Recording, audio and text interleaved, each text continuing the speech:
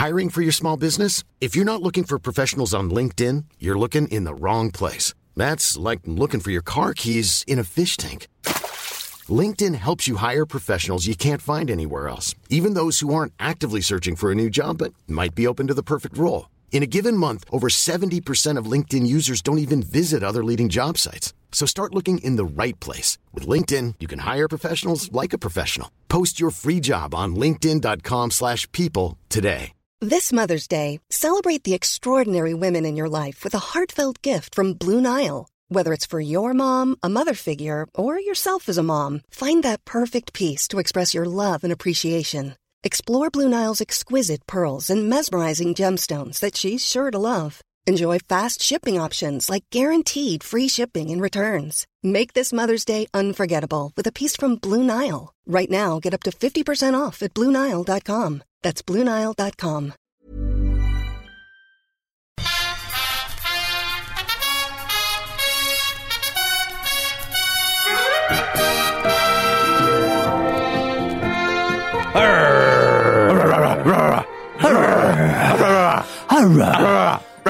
Wrestle me, Pete! Wrestle me, Mark. That must be everyone's favourite part of the show where we just go for a bit. Easily. It's mine. I do walk around the house slightly going barking at things. Yeah. Welcome. It's Wrestle Me. Look, you know, enjoy it while it lasts. Yeah, it's we're on the main feed. We're on the turn. Enjoy we're going to seed. I was thinking this morning, because I was reading my notes about the match we're going to talk about. Yes. I was thinking about T.S. Eliot's The Wasteland. Right. And I'll talk about it during the match. It's not a big part of it, don't turn off. But he has that famous thing where he says April is the cruelest month. And April is the cruelest month slightly because you have lost lots of people and yet life goes on. And so you still get the flowers coming through and things. And it reminds you that, you know, the world keeps turning while you watch everything die around you. And I was thinking, it's funny, isn't it? Because he never heard Wrestle Me, T.S. Eliot. But, he would be aware now. He would be going, April is the cruelest month, the traditional month where WrestleMania takes place. Yes. He is saying, this is coming to an end. We are in the autumn stroke early winter of Wrestle Me on the main feed. Lot of wrestlers die and a lot of wrestling podcasts die in April. They do, yeah. They're just like, they do too much over a weekend and they fall out. There's if you type in Wrestle Me into Apple Podcasts, into an ATM. if you do type in Wrestle Me to an ATM, you get hit where you owe money suddenly. Yeah. A big huge metal claw comes out and grabs your arm. Why did he buy 52 cans of Tizer? Save the bank. He was hoping to sell them at a 400% profit. The fucking idiot. The podcast that comes up when you type in Wrestle Me into Apple Podcasts, it has ones that are similar. Right. And there's a couple of people I think who have jumped on the back of us. So there's one called Wrestle Me This. They do. That must have come before us. But there's a podcast company called Ramble. Oh, is there? Right. Yeah, okay. Really? That's a bit. Is there really? Yeah, they're also a British one, and I was like, the problem is if you do not protect your copyright, you lose your copyright. So. Look, you got to go after the big boys, you got to go after the small boys or girls. So you just have to, because otherwise, if a big boy comes after you later on and you haven't protected your thing, they can sort of go, well, you didn't chase this one. When we started this off, we used to be a couple of rebels, didn't we? Yes, and now we're worried about IP infringement. It's very important to go after the little fish as well. But one of these podcasts that comes up on there, the guys have photoshopped themselves. They're two Americans. They've photoshopped themselves onto the bodies of Earthquake and Typhoon. Right. And the heads show that they are possibly, quite Earthquake and Typhoon sized. Yes, okay. The traditional, if you like, stereotypical view of what a wrestling fan is. Yeah. And American. I see it every time I type in Wrestle Me to see, the latest episode or whatever. Okay. And it comes Checking up. That I've uploaded it. Yeah, we've got to go after the little fish. Okay. I'm the little fish. They basically have got, in their summary of the latest episodes, it begins to sort of go, one of them sort of says, I think this is going to be the last episode for a while, guys. And then the last one that's up, it just says, we're stopping the podcast. No real reason. We've just lost our zeal for it. Oh. And I was thinking, it is a sad thing, isn't it? Because either you have a podcast that never stops, or at some point you have to throw in the towel. Yeah. And usually you throw in the towel because people aren't interested. For us, a combination of things. Yeah, people are we want to interested. dedicate more time to pursuing people who have hijacked our IP. We've made that IP now, and we have to protect it, even though it's perhaps past the natural life of the podcast. That's what we're doing. If you ever try and do, I mean, this is a long shot. If you ever try and put on your own Mr. and Mrs. At your local pub, for example. Right, okay, yeah. That is very, very zealously guarded. What, Mr. and Mrs.? Yeah, really? by the creator stroke the creator's widow. And they occasionally will put adverts in like the stage that just say, just a gentle reminder, if anyone's thinking of putting on a Mr. and Mrs., it is the sole property of, and then it's got the bloke's name, and like an address in like Galston in Manchester. Yes, nice. With a sort of like a btinternet.com email address. It's also, when you watch like Strictly Come Dancing, they have a little thing at the end that just has a credit that says along the lines of, this was the concept of, and then it names the guy who came up with it.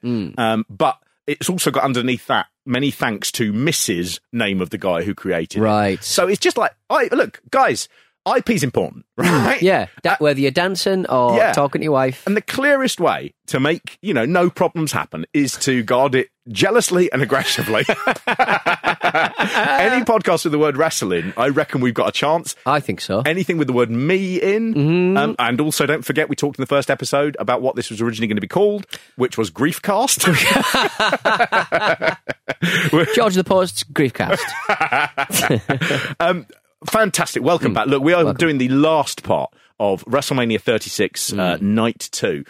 This, in some ways, Pete, this next match is the match that I was most looking forward to talking about of all time. Definitely. And it was the most surprising on this bill, or any bill, I think I would say. Yeah, completely. Yeah. I remember at the time when it was on, we were doing WrestleMe, and I was super aware when it happened. I was thinking, oh, God, I can't wait for this show. And I think a joke sort of going, we'll probably now be running forever because we will never really be able to comprehend or fully explain this We're doing match. 3 shows on this. I mean, it's. I watched it back, and this is the Fiend versus John Cena in a Firefly Funhouse match. Firefly Funhouse match. Don't miss out the L. The L. It's a Firefly, not a Firefly. I can't even do it when I'm trying to get it wrong. I'm sort of genuinely bad at this. But the match itself is, I mean, it splits people. And watching it back, what did you think? How did you find this? I just it was so fucking brilliant. It was a situation where I thought it was a lot of fan service. Yeah. It wasn't quite well as executed as it could have been because I think there are limitations as to what a jazzy mainstream product can be. They try to go for that kind of public access Tim and Eric style too many times and didn't execute it properly for my money. Yeah. But greater than the sum of its parts, I think. Yeah, and I think you're absolutely right about that sort of Tim and Eric feel to it. What's funny about like the Undertaker one is it did feel it felt cinematic. Or it felt direct to video ish. It felt like a vampire romantic long term it was like a True series. Blood TV movie. Yes. This one it is filmed weirdly and badly, and it does look a bit like it's off Impact. It looks like something that the Hardy Boys, who sort of originated the cinematic film pre-pandemic, they'd film it in their house and it would be all full of silly magic and stuff like that. Yeah. It's like those YouTubers that do ghost hunts. Yes, it is. It is actually the person who was in charge of TNA and those cinematic things, a guy called Jeremy Borash. And Jeremy Borash by this time has come to the WWE and he is in charge of this. So I have that feeling of it isn't like it's supposed to feel like it's public access TV. It's just the way that Jeremy Borash makes these things. It's him trying to do wrestling. Yeah, and that's a sort of weird sort of little way. But before we get into the match itself, a little bit of the history of it. This match was intended originally to be John Cena versus Elias with his guitar. Fucking guitar. The previous 2 WrestleManias, they've had various bits where John Cena has ruined Elias's big singing moment. Yeah. And the idea was that the third one, they would get to do this. Elias has talked about how disappointed he was that this was all changed, as you can imagine. Yeah. But they had Cena, basically, he returned to the WWE after a long hiatus in July 2019. and he basically said, I'm not going to wrestle at WrestleMania this year. I've been out, so I don't deserve to be on the card. Yeah. That was a slight knock against The Rock. So Cena, in some of his very, very mild negative stuff, which he later apologised for much too profusely, a bit like saying Taiwan was a country. Yeah, and Dave Bautista had to go at him. Yeah. I don't want to be lumped in with him. Exactly. And he went, well, I understand why that's the case. But Cena basically had said about The Rock, he'd said, it's not fair that he comes back and does the main events at WrestleMania when you've got everyone who is working all through the year, building up, and he just pops back in. Is that kind of what he's doing now, though, I see? It's what he did here. So he was like, I don't want to take away those opportunities and that sort of thing. He turns up and he's grown his hair out a bit as well, as if to kind of go, look, I've moved on. I no longer have a crew cut. But as he gave his sort of farewell salute, because he's military, the lights went out. And when they came back on, The Fiend was behind him. And The Fiend just pointed at the WrestleMania sign, of course. Of course he did. He was up bombed there. him. And Cena just turned around and nodded. That was it. Yeah. So he does this big thing about, like, I'm not going to, and he's like, I know, though. I am coming back. I am coming back. And then the two of them have a match scheduled. It was a rematch from WrestleMania 30 in 2014 when Cena took on Bray Wyatt, pre-The Fiend there. And basically, the week before WrestleMania, or 2 weeks before, Wyatt came out and said, I am challenging you to a Firefly Funhouse match. And I don't think they should be allowed to kind of couch an entire the thing they've just made up in I'm having a fight. It's the coal miner's glove bollocks where it's just like, we've done one of these. That doesn't get to be a match type. No. You can have that, like, historically. What they were aware of at the time is they had no idea what this was going to be. And they never once spoke about what it was. Right. And I think they were probably going, what are we going to do? And Cena has talked about it. I think we'll get to that at the end when I'll tell you how he felt about the match. But he sort of says quite early on, we didn't have any clue. There was no idea about what it would be, and it was a totally blank page. Yeah. So they were just sort of working out as they went along. That doesn't sound like a great idea. It sounds like the sort of thing we do. Sounds like something I do, rather. Mark, you're well more organised than me. But you get Cena basically when they said, "Why have you accepted this match, John?" When you spent a long time just saying you weren't going to do this because it was... Why have you come back to do this mad shit? Yeah, exactly. Cena just sort of said, I think that Bray Wyatt has been a constant presence standing in the way of other people coming up the card. Yeah. And the people, he sort of said, I'm going to stop him so that people like Drew McIntyre and the Velveteen Dream can get better places on the card. Velveteen Dream wrestling with something entirely different. Bad person to mention. So Bray Wyatt had said, I think you're insincere. You know, he said, I know this because I, of course, wrestled you at WrestleMania 30 and you have a reputation for derailing careers. Yeah. Cena is blamed by Wyatt, basically, for saying, I lost that match to you and it killed my momentum. And so rather than being this guy who's all noble and you're like, I'm going to get rid of you so everyone else can have a go, he was saying, yeah, you just don't know when to get out the spotlight. You are hogging it even now. Yeah. Now, what I love about this match is it's genuinely the most savage demolition of John Cena as a performer and human being. Yes. That actually you look back on and you go, fuck me, they really went for it in this. They really go for him. And a lot of my appreciation of this match has been changed by reading theories online about what all of it means. Right. It's slightly like, you shouldn't have to. No. You shouldn't have to. You should just be able to watch it and go, I got a lot out of that. And I didn't get a lot out of it. I was just like, oh, this is stupid. And then I read a couple of people who were talking about it. I was like, holy fuck, this has unlocked it. And what it's like is it's like T.S. Eliot's The Wasteland. Right. You read The Wasteland, it's just fucking mumbo jumbo. Every time you sort of go, I think I know what's going on, you just go, oh no, it's changed now. There's a load of bits that I can't even like follow. When you have someone who basically goes, here's the York notes, and there's 3 lines about every single 4-word section, you know, and you go, oh, okay, so that's what you said. Oh, right, yeah, Second World War in the back. Oh, yes, okay. Or First World War. You know, there's loads of stuff, and you go, oh, actually, this is quite, like, nourishing. I quite like this. So, but that's not wrestling. It isn't wrestling, this. This is mind games writ large in wrestling, where you go, we don't know what we're doing, it's mind games. Yeah. And this is a sort of, like a dark, crap public service broadcasting attempt at doing an HBO supernatural. It's the sort of thing you'd see at Fright Fest. Yes. You know, Yeah. where You've gone too big. Exactly. Where you'd go, I think it's probably about like the Holocaust. And the guy goes, no, actually what it's about the persecution of Irish people in London. Oh, okay, yeah. All right, okay, now it's... But you sort of go, but was it a good film? Nah. Didn't enjoy it. No, it was just about a ghost running about. And that's what this is.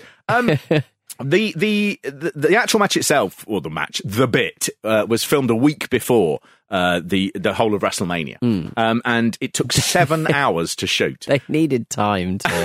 I thought it would have taken longer, to be honest. There's a lot of moving parts, a lot of weird stuff going on. When you read 7 hours to shoot, you sort of go 7 hours long for a match, but then you go very short for a filmed thing.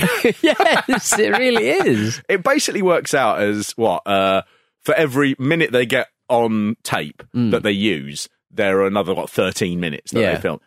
That is not short. a high ratio. No. Not a high ratio at all. I'm not sure if that maths is right, by the way. I just threw it in there.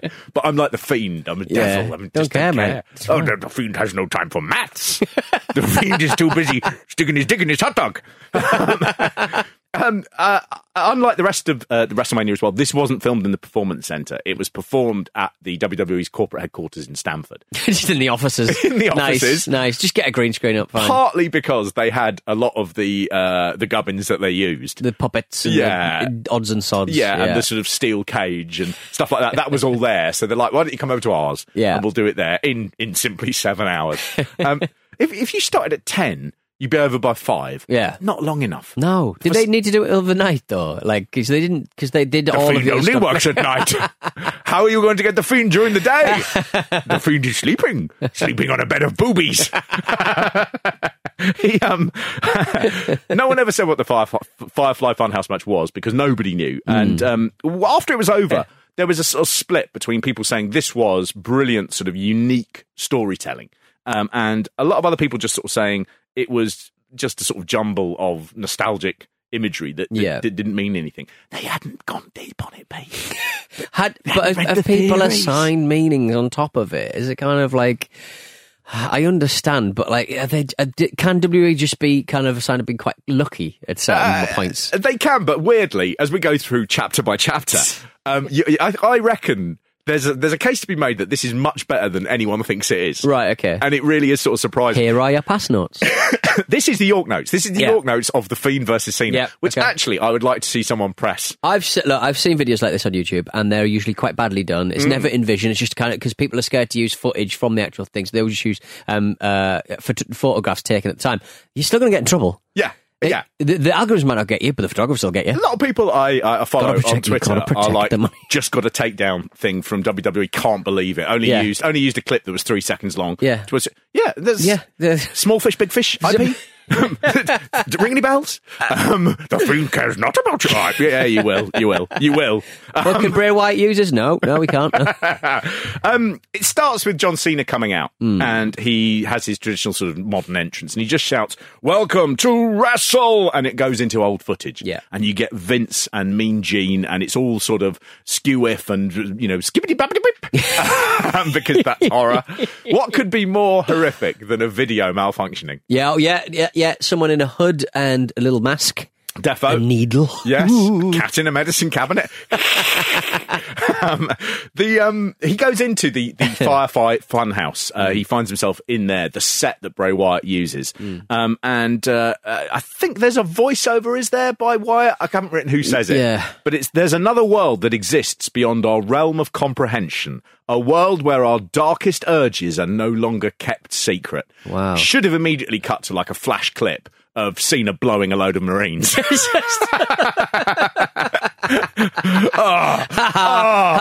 the Fiend. I genuinely thought that you were going to put in a bit that showed me messing up my attitude adjustment there. Nope. Just a heavily doctored video of you kissing a load of Marines, because that's what you are very not into, kissing Marines, but you are very much a man who pretends he is a Marine. This match is all about your darkest urges. This match is all about breaking you down. Yes. So I know we said it was going to be like fun wrestling stuff. No, we're going in with both feet. Here's a picture of your mum. Why is that there? Oh, mind games. Wyatt then says that Cena will be facing his most dangerous opponent himself. And this is where it starts to get sort of like, you can just watch it and just go, and then he goes here. And then this happens. Then he goes and there. Then this happens. Then he goes there. Let's break it down, Pete. Let's break it down. Okay, here we go.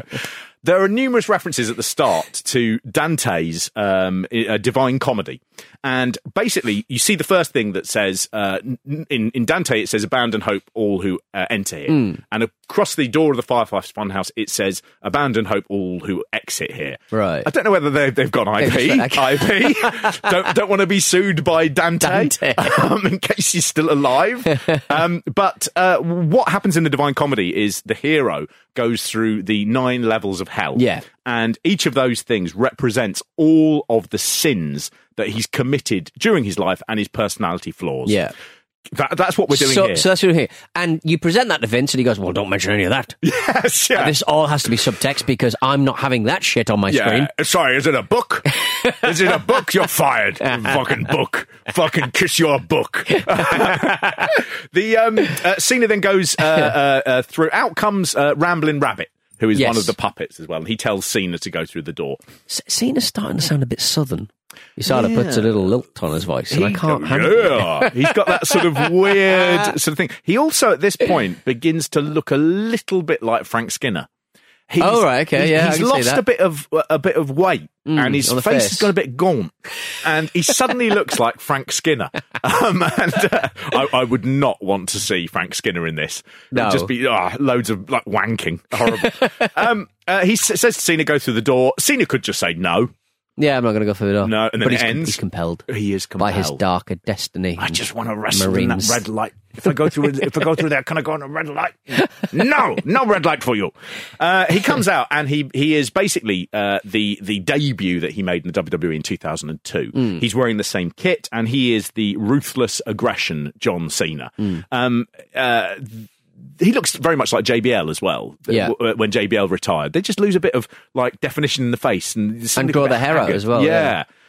He can basically only say ruthless aggression. Yes. He just constantly goes ruthless aggression, ruthless aggression, and I watched this at the time and I'm like, this is really embarrassing. I don't know what he's doing or what they're trying to get across. Basically, the stuff I've read online is saying what this represents Cena 2002, where he didn't have any personality, where he didn't have a voice of his own, and he couldn't define himself by anything other than just becoming the living embodiment of Vince McMahon's latest catchphrase, ruthless aggression. Yes. And so all he can do is shout that. You notice in this, he doesn't fight back because he's not really about anything engaging. He's just about being a cipher. Now, Bray Wyatt says, I'm not going to lie, this is pretty embarrassing. He says, I am literally living your biggest failure. And what this represents is the fact that with this character, which went nowhere really, he had some big matches, but he didn't kind of find his feet. Cena was very, very close to being let go. Right. The only thing that stopped Cena being let go was they did a Halloween episode where he dressed as a rapper and he did a rap that Stephanie McMahon thought was sensational. So in this character, he came very, very close to just being sacked and a nobody. And so that is why Wyatt is going, this was your worst failure. And look, Pete, I've been into wrestling since 1989. And when I watched this the first time round, none of that came into my mind. No. I was just like, oh, it's embarrassing that he's just going, ruthless aggression, and he couldn't do anything. I was like, why the fuck is he hitting him or something? He couldn't do anything. But once I read that, I'm sort of like, oh, okay. You haven't got it across perfectly. Yes, but good try. Yeah. Let's see what you're going for. In this bit as well, Bray Wyatt just sort of, he does a sing-song voice. It comes out of nowhere. It doesn't really relate to anything that's gone before. And he just goes, you can look, but you can't touch. Which is the theme song of the Bellas. Yeah. So Nikki Bella. And that was just a sort of weird dig to sort of go, do you remember WrestleMania 33 when you proposed to a woman and then you broke, and that was awkward. During a Q&A on Twitter during WrestleMania 36, the Bellas had sort of gone, ask us anything. And somebody asked, does Nikki turn the TV off during John Cena's match or does she keep it on and watch? And she replied, oh, I'm watching. Someone then said, what are your thoughts about the Cena and Wyatt match? And she went, interesting, very entertaining. N. She says she signs off N. So you know it's her and not Brie. Okay. That is weird, again, that you sort of go, oh, they've done something here and I feel bad now. Yeah, I would. If I was a partner that I was no longer with John Cena, I'd be like, even the mighty John Cena. Did Nikki enjoy the bit where the Marines flashed up? Yes, N. A lot can happen in the next 3 years. Like a chatbot may be your new best friend. But what won't change? Needing health insurance. United Healthcare Tri-Term Medical Plans are available for these changing times. Underwritten by Golden Rule Insurance Company, they offer budget-friendly, flexible coverage for people who are in between jobs or missed open enrollment. The plans last nearly 3 years in some states, with access to a nationwide network of doctors and hospitals. So for whatever tomorrow brings, United Healthcare Tri-Term Medical Plans may be for you. Learn more at uh1.com. I'm Sandra, and I'm just the professional your small business was looking for. But you didn't hire me because you didn't use LinkedIn Jobs. LinkedIn has professionals you can't find anywhere else, including those who aren't actively looking for a new job, but might be open to the perfect role, like me. In a given month, over 70% of LinkedIn users don't visit other leading job sites. So if you're not looking on LinkedIn, you'll miss out on great candidates like Sandra. Start hiring professionals like a professional. Post your free job on linkedin.com/people today. Mother's Day is around the corner. Find the perfect gift for the mom in your life with a stunning piece of jewelry from Blue Nile. From timeless pearls to dazzling gemstones, Blue Nile has something she'll adore. Need it fast? Most items can ship overnight. Plus, enjoy guaranteed free shipping and returns. Don't miss our special Mother's Day deals. Save big on the season's most beautiful trends. For a limited time, get up to 50% off by going to BlueNile.com. That's BlueNile.com. Even on a budget, quality is non-negotiable. That's why Quince is the place to score high-end essentials at 50 to 80% less than similar brands. Get your hands on buttery soft cashmere sweaters from just $60, Italian leather jackets, and so much more. And the best part about Quince, they exclusively partner with factories committed to safe, ethical, and responsible manufacturing. Elevate your style without the elevated price tag with Quince. Go to quince.com/upgrade for free shipping and 365-day returns. It's transfer deadline day. Ashwood City are drifting under manager Sven-Göran Eriksson, and Chief Executive Patrick Nolan is willing to do whatever it takes to turn things round. Oh, look, it's just for a season or two, we get them really cheap, 10% of what they're worth in some cases, and the sponsors it would attract as well as the cachet. Patrick Nolan, MBE, stop talking. This is a fucking Tevez and Mascherano player heist, pal. In the award-winning football mockumentary, The Offensive, the thick of it meets the Premier League, and things are about to reach breaking point in the boardroom. That's the rules, Woody. Oh, so now we like the rules, do we? Woody, you can't just move a piece and make up how to play. Oh, well, you don't get to tell me what I can and can't do. No, move that back. Fucking get off, don't touch my pizzas, you're cheating. What, you're cheating? That's an invasion of my pizzas, that. You're Stop cheating. fingering my bishop, you don't know where he's been. It's not... Oh... Start your Ashwood City journey and listen to The Offensive wherever you get your podcasts. The Offensive is a Stack production. So they go from that bit, which is about Cena being bland and just the living embodiment of Vince McMahon's latest corporate advance, to the sort of Saturday night's main event credits. The big show in the 80s, it was on NBC, I think, incredibly. And so a huge show for the WWE, especially from the mid-80s to the late 80s, although it went as long as 1992. And Bray Wyatt is there doing a pitch-perfect 1980s sort of character. Yeah. He is so good at this. You forget, of course, that he is the son of a 1980s stroke 90s wrestler, that he grew up in this world. And so what he's basically doing is he's, it's not like he's just good at this because he's a fan. This is part of his backstory. Yeah. And I thought he did such a great performance. He's just all about the muscles. He's all about having muscles. And out comes John Cena, who is called Johnny Large Meat. I'm amazed there aren't more T-shirts with that on, I must admit. And this bit is all about Cena's physique outstripping his wrestling ability. So what they're saying here is Bray Wyatt is saying you could have been huge in the 80s because the 80s was all about big physiques, jacked people who couldn't fucking wrestle. And that's one of the criticisms of Cena, of course. You can't wrestle. That he is not a great performer, but he's been pushed to the moon because Vince McMahon still loves those muscle boys.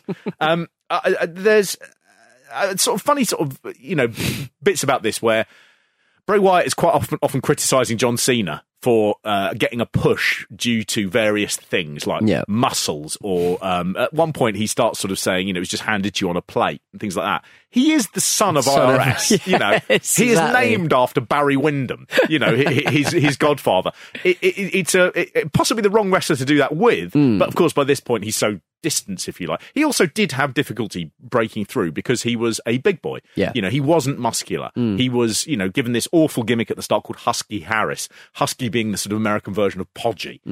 Just he's got a chip. And I do wonder, I don't get the impression that Cena had much involvement in this, where he went, do a big thing about me being muscular but not able to wrestle.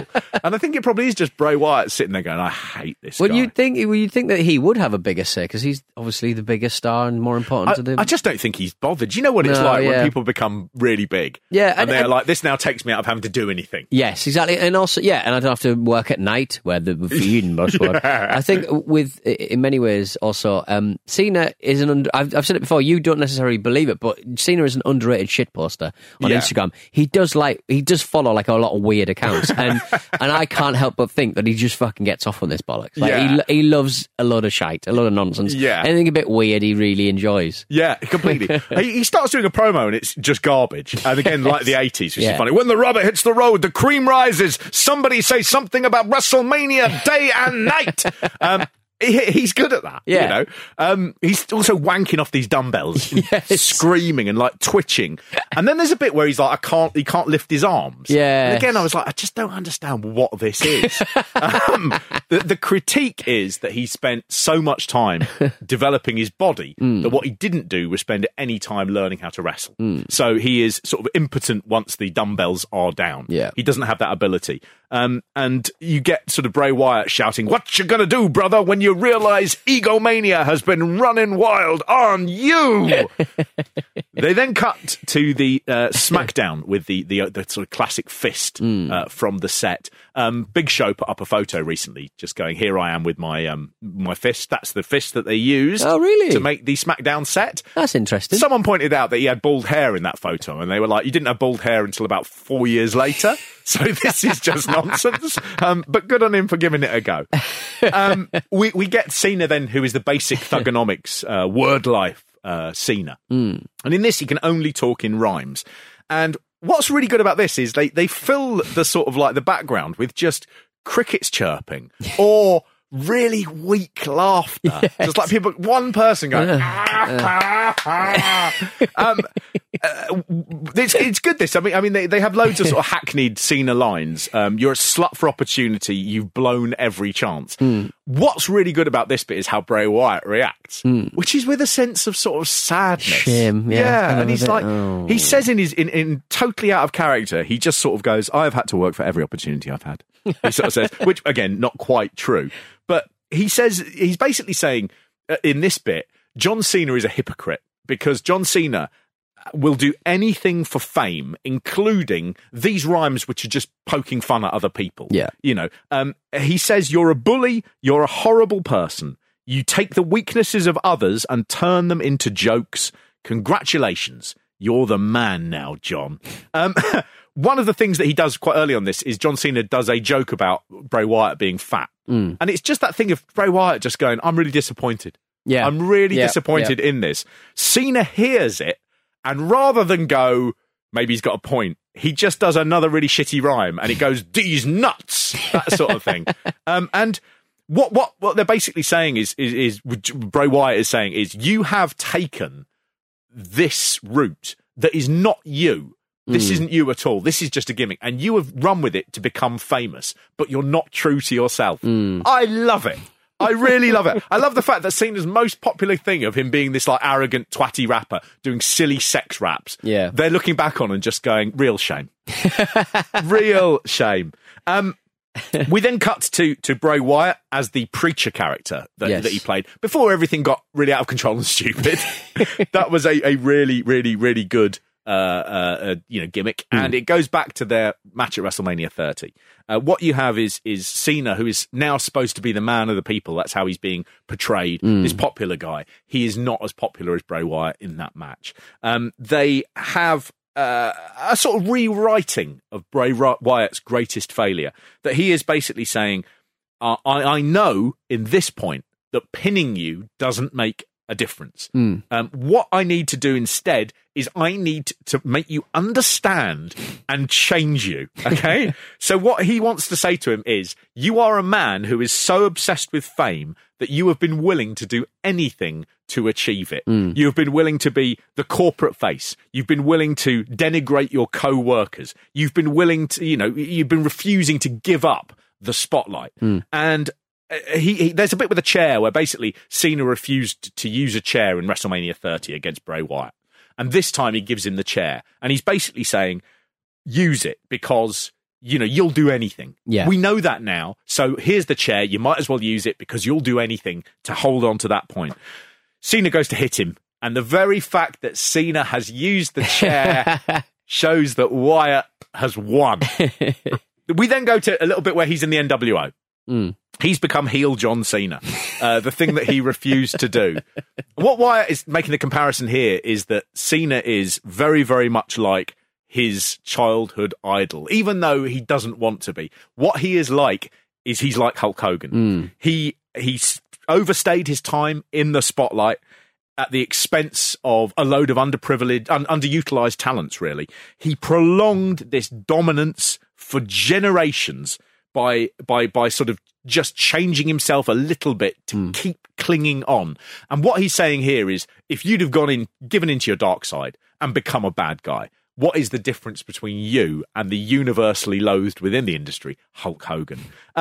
There's a little bit where a puppet Vince McMahon then says, this is good shit. Enjoyable. Yeah, everyone's swearing in the show, as discussed before. Everyone's swearing. That is also a really weird little bit because that was a quote used by Dean Ambrose when he left the WWE and he was criticising the product. And he was just like, they probably sit there thinking, oh, this is good shit. And that's a sort of dig at Dean Ambrose as well. The layers on this, Pete. The layers.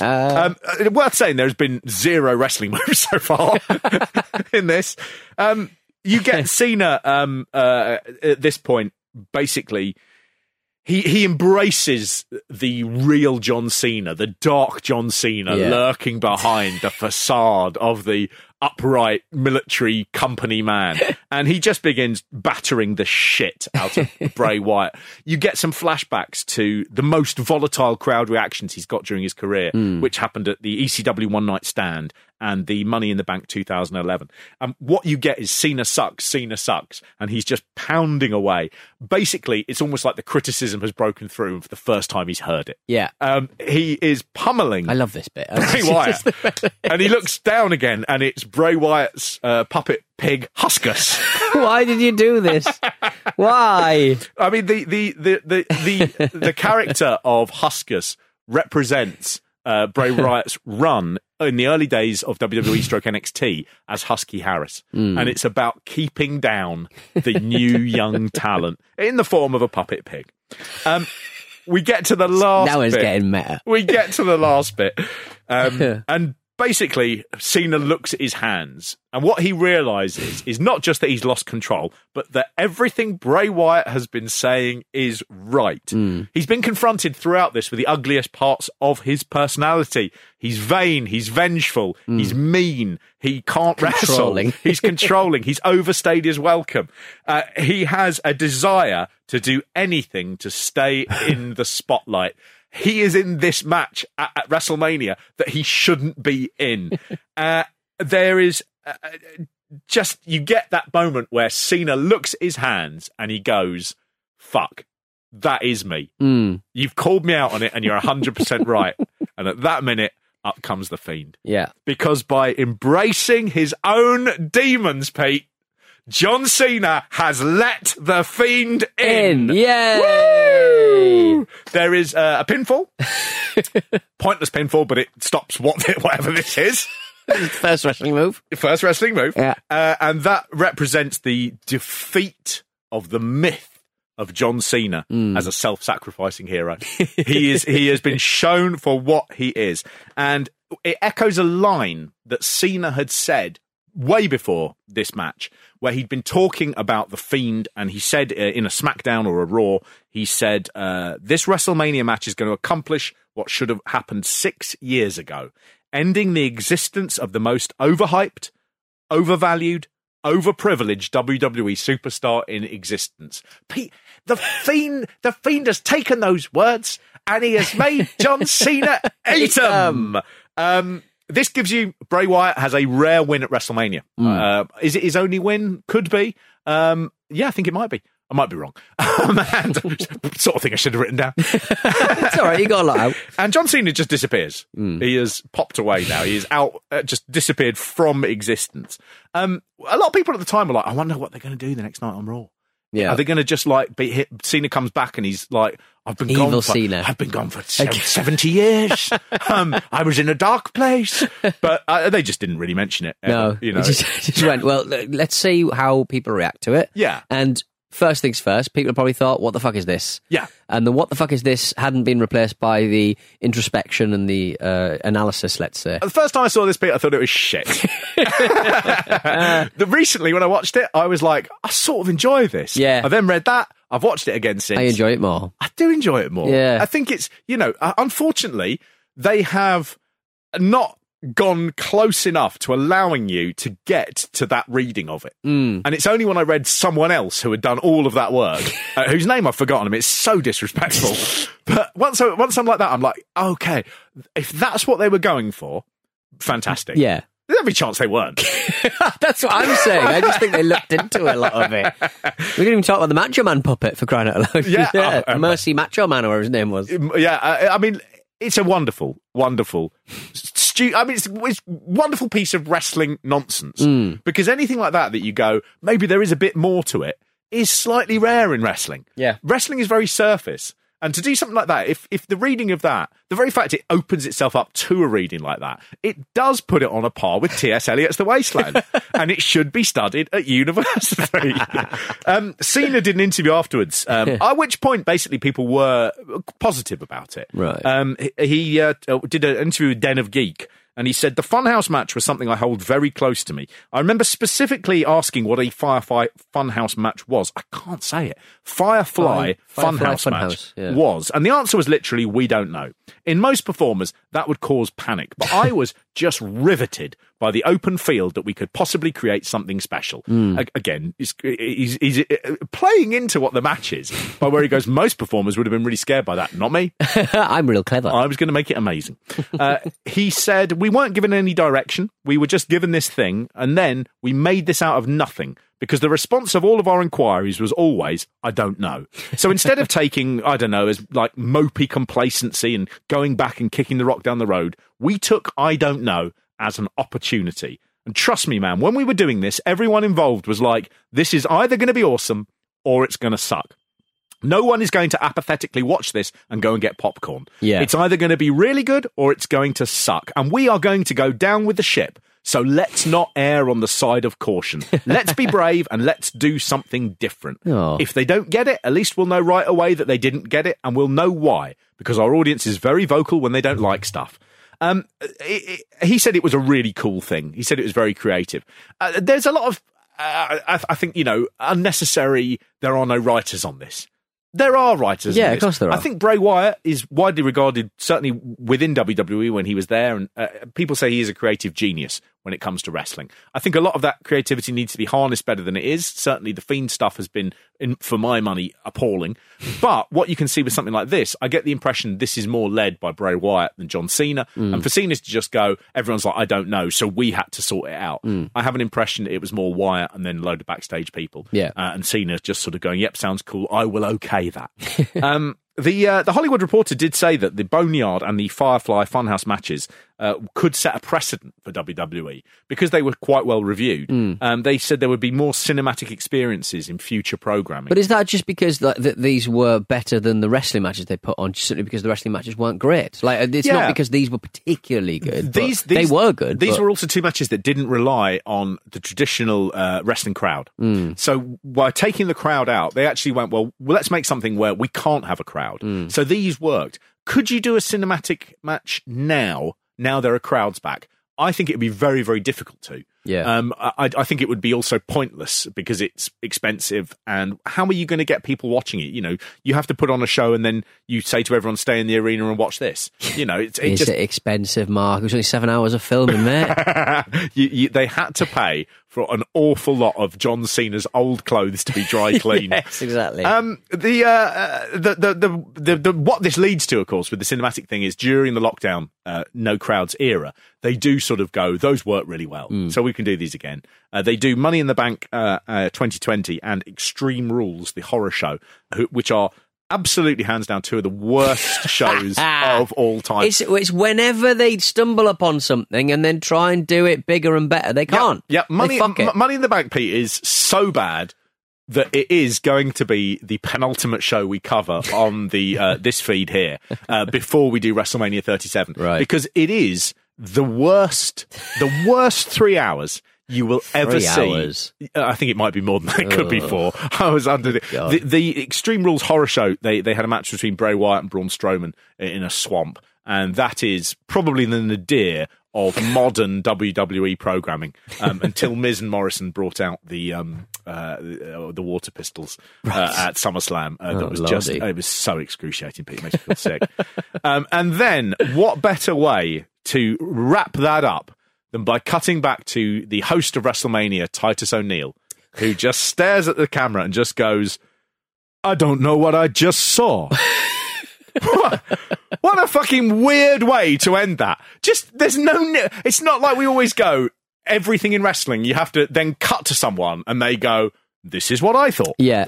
It's the father of success has many fathers. And, success has many fathers. Failure has one, and it's a stepfather. And it's a father. Yeah, I think that's how it goes. And that's why I didn't leave with the T.S. Eliot stuff because I can't, because I'm not very cultured. But you just sort of think, like, I think that was a massive hedge bet from Titus. He was instructed to say that because he was like. They want to sort of be able to distance themselves from whatever the fuck just happened. Yeah, and I think, where did this match take place? Where did it take place? Did it take place in John Cena's mind? Yes. In which case, how was it filmed? And I think Titus has got that thing of just going, we have to, they're sort of going, we have to pretend this is just like beamed in from another dimension and stuff. And Titus is already like, who was in it? He's like, are they wrestling? Or I didn't watch that, but I walked past the screen and it looked like they were editing something. It was so confusing. The worst thing WWE, and it's absolutely encapsulated within that, is whenever they have anything with The Fiend where something catches fire, they always have the commentators going, I just don't know what is going on. Like that. And they don't sort of go, that was scary, there was some fire. Look at that, that was unbelievable. Yeah. They always have them just going, we just can't begin to comprehend or process. Discovered aliens. Yeah. Corey, would you like to say something quietly? I just don't know where to. I just don't. Namaste. I am a dirtbag.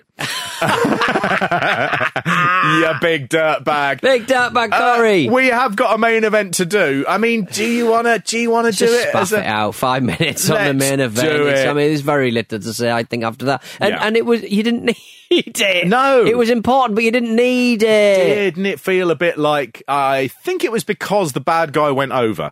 And they go, well, we have to let everyone leave WrestleMania on a high. On a high, so let's do that by giving a really, really bad flat match that is overused in the let's all do big moves. And then sooner or later, someone will finally be pinned after one of those big moves. And the whole thing will be wrapped up in 4 minutes.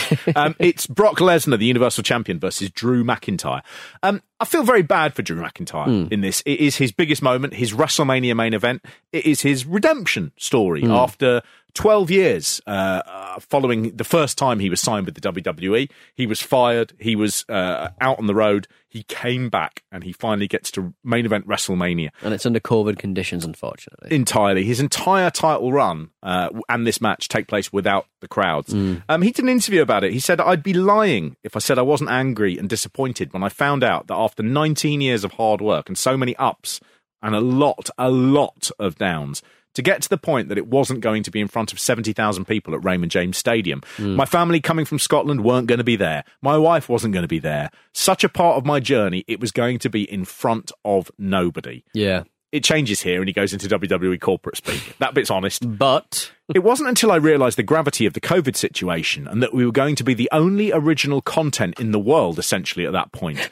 And then I thought, wow, it would be pretty selfish, Drew, that you've got a huge opportunity to really make a difference in the world. I mean, God bless him. I mean, you know, that has been spun to him where someone is sitting opposite him and going, we are the only live entertainment being produced and you are making a difference in the world. And he's had to go out and see that. Drew Galloway, born in Ayr in 1985.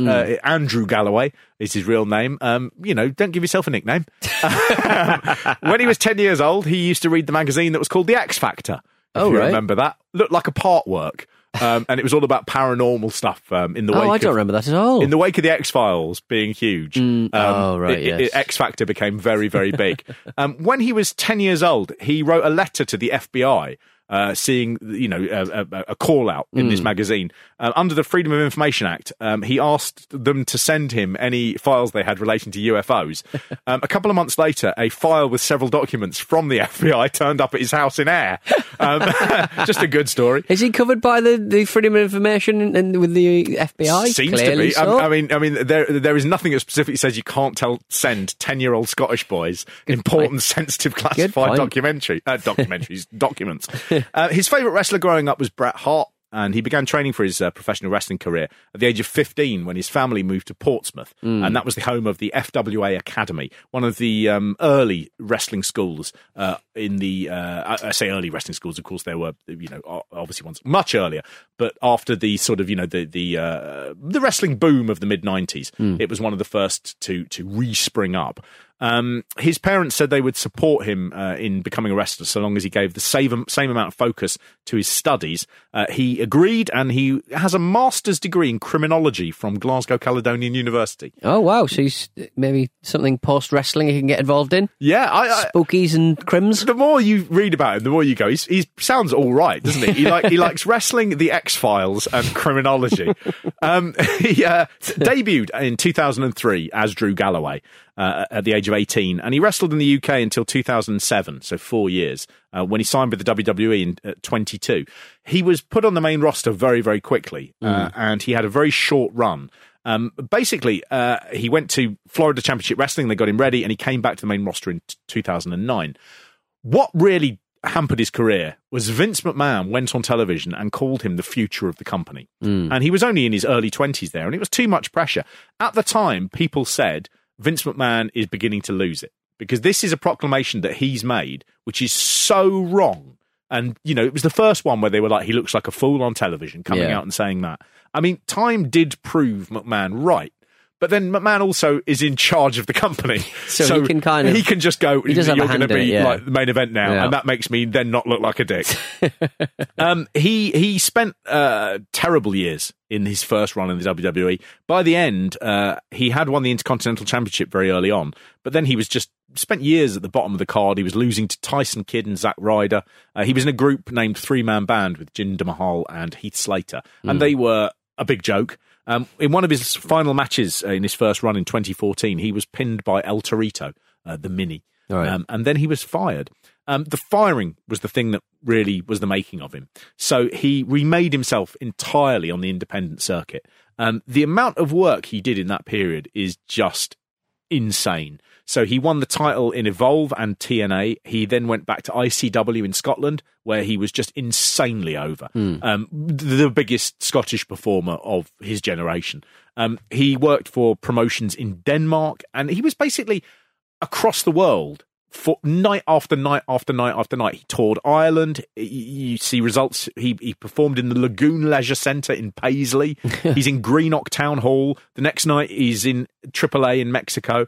He's in New York for Evolve, WXW in Germany, PCW in Preston, PWG in LA. He's in the Casino Rooms nightclub in Rochester. He's beating Davey Boy Smith at Westcroft Leisure Centre in Carshalton. I mean, the man has just gone absolutely like, if there is a wrestling event, I will be there. Yeah. I want to work against other people because I want to be better and I want to come back. He got a lot bigger. He got more grizzled. He didn't have this sort of fresh Scottish face anymore. And he understood what his character was, which was just basically being Braveheart. That was slightly what it was. And you can see in his face the amount of work that he's done, that he's learned, he's taken it in, he's put the miles in, and he's become a fully rounded package. He was seasoned in a way that just wouldn't be possible had he remained in WWE.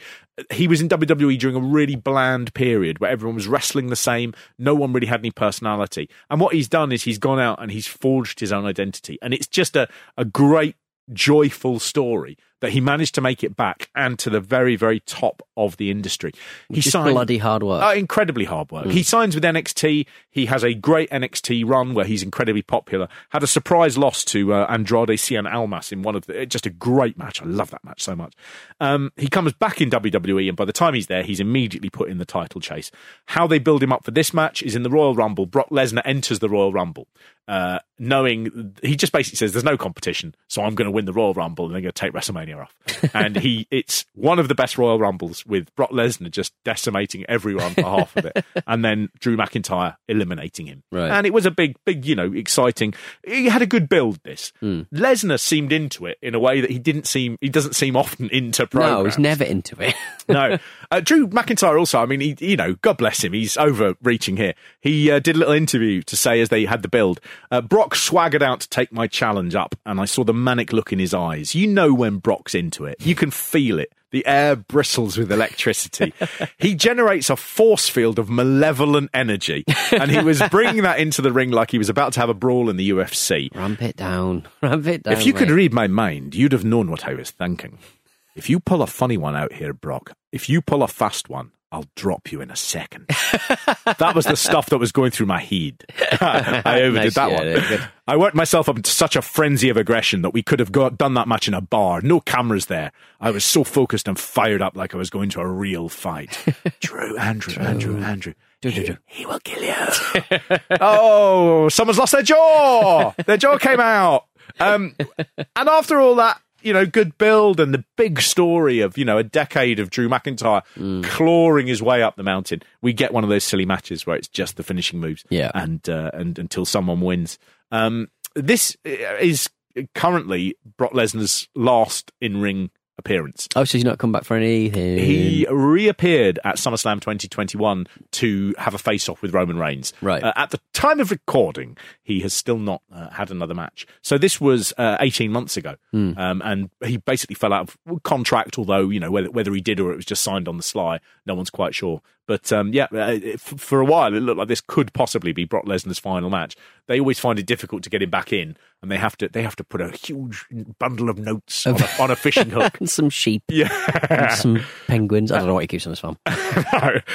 Drew McIntyre did talk about what it was like afterwards going out back. He said the backstage reaction was non-existent because of the setup. There was nobody back there initially, so it was kind of weird.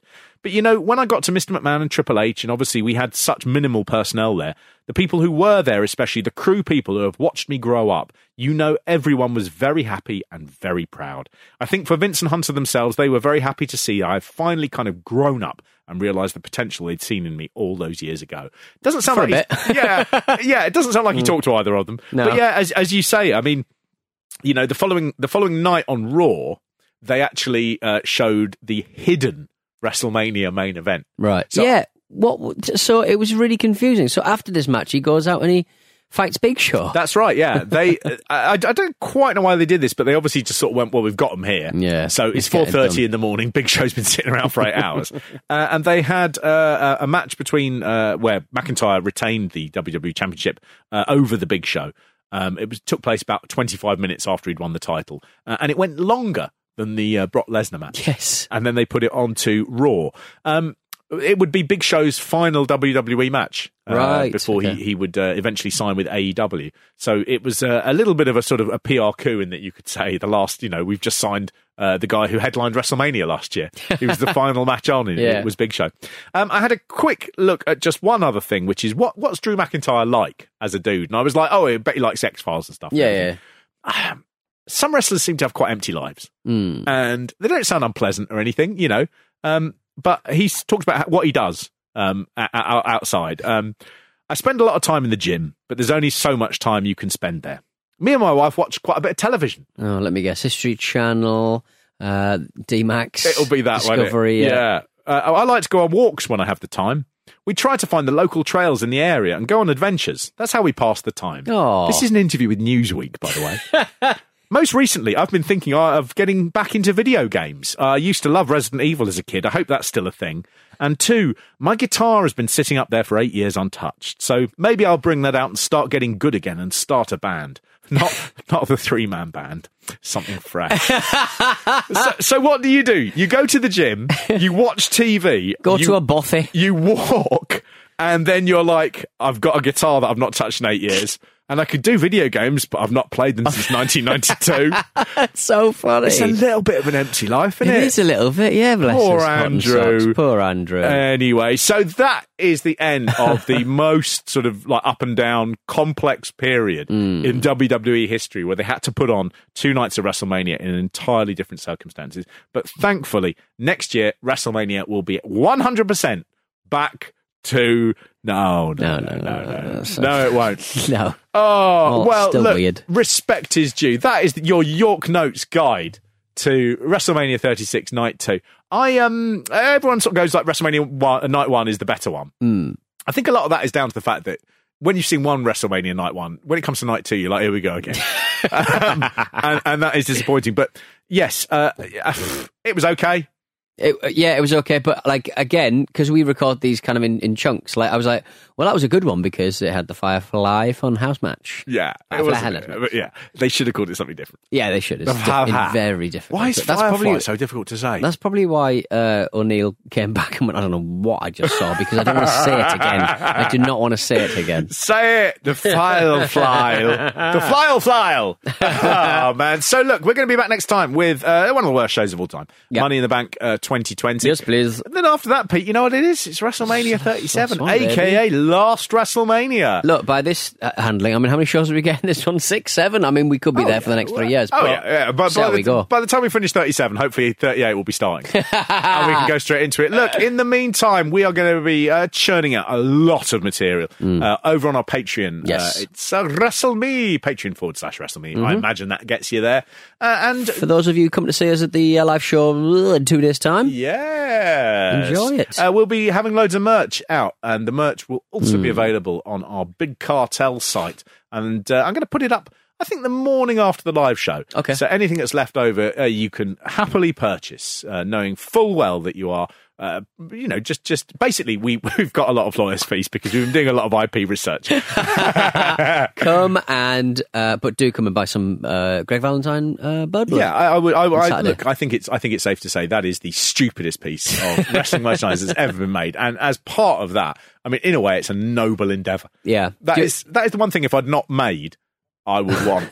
Definitely. Yeah. I completely agree. And do you want to plug your shows you've got on the... they'll be next week, won't they, on the old podcast festival? So look, I think if this goes out on Thursday, you can come and see me tonight at the London Podcast Film Festival. I'm going to be doing the 1-1 show. What's it called? The 1 Show show. With John Holmes and our guest Danny Robbins, who does the Battersea Poltergeist podcast.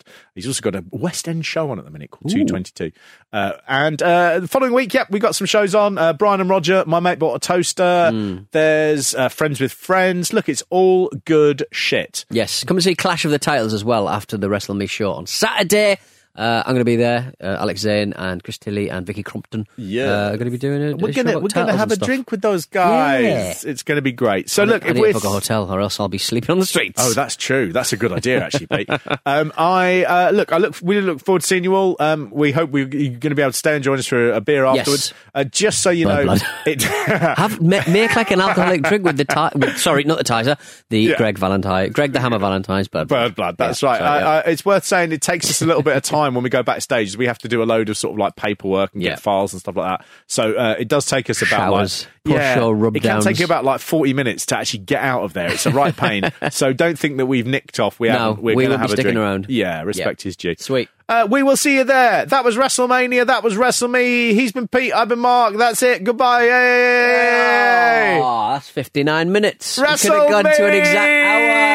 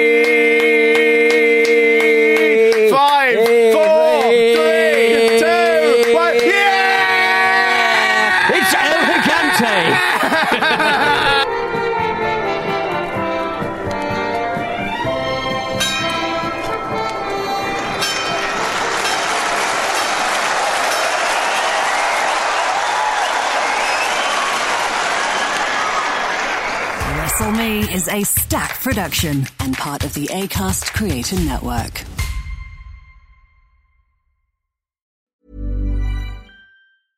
Cool fact, a crocodile can't stick out its tongue. Also, you can get health insurance for a month or just under a year in some states. United Healthcare short-term insurance plans, underwritten by Golden Rule Insurance Company, offer flexible, budget-friendly coverage for you. Learn more at uh1.com. Even on a budget, quality is non-negotiable. That's why Quince is the place to score high-end essentials at 50 to 80% less than similar brands. Get your hands on buttery soft cashmere sweaters from just $60, Italian leather jackets, and so much more. And the best part about Quince, they exclusively partner with factories committed to safe, ethical, and responsible manufacturing. Elevate your style without the elevated price tag with Quince. Go to quince.com/upgrade for free shipping and 365-day returns.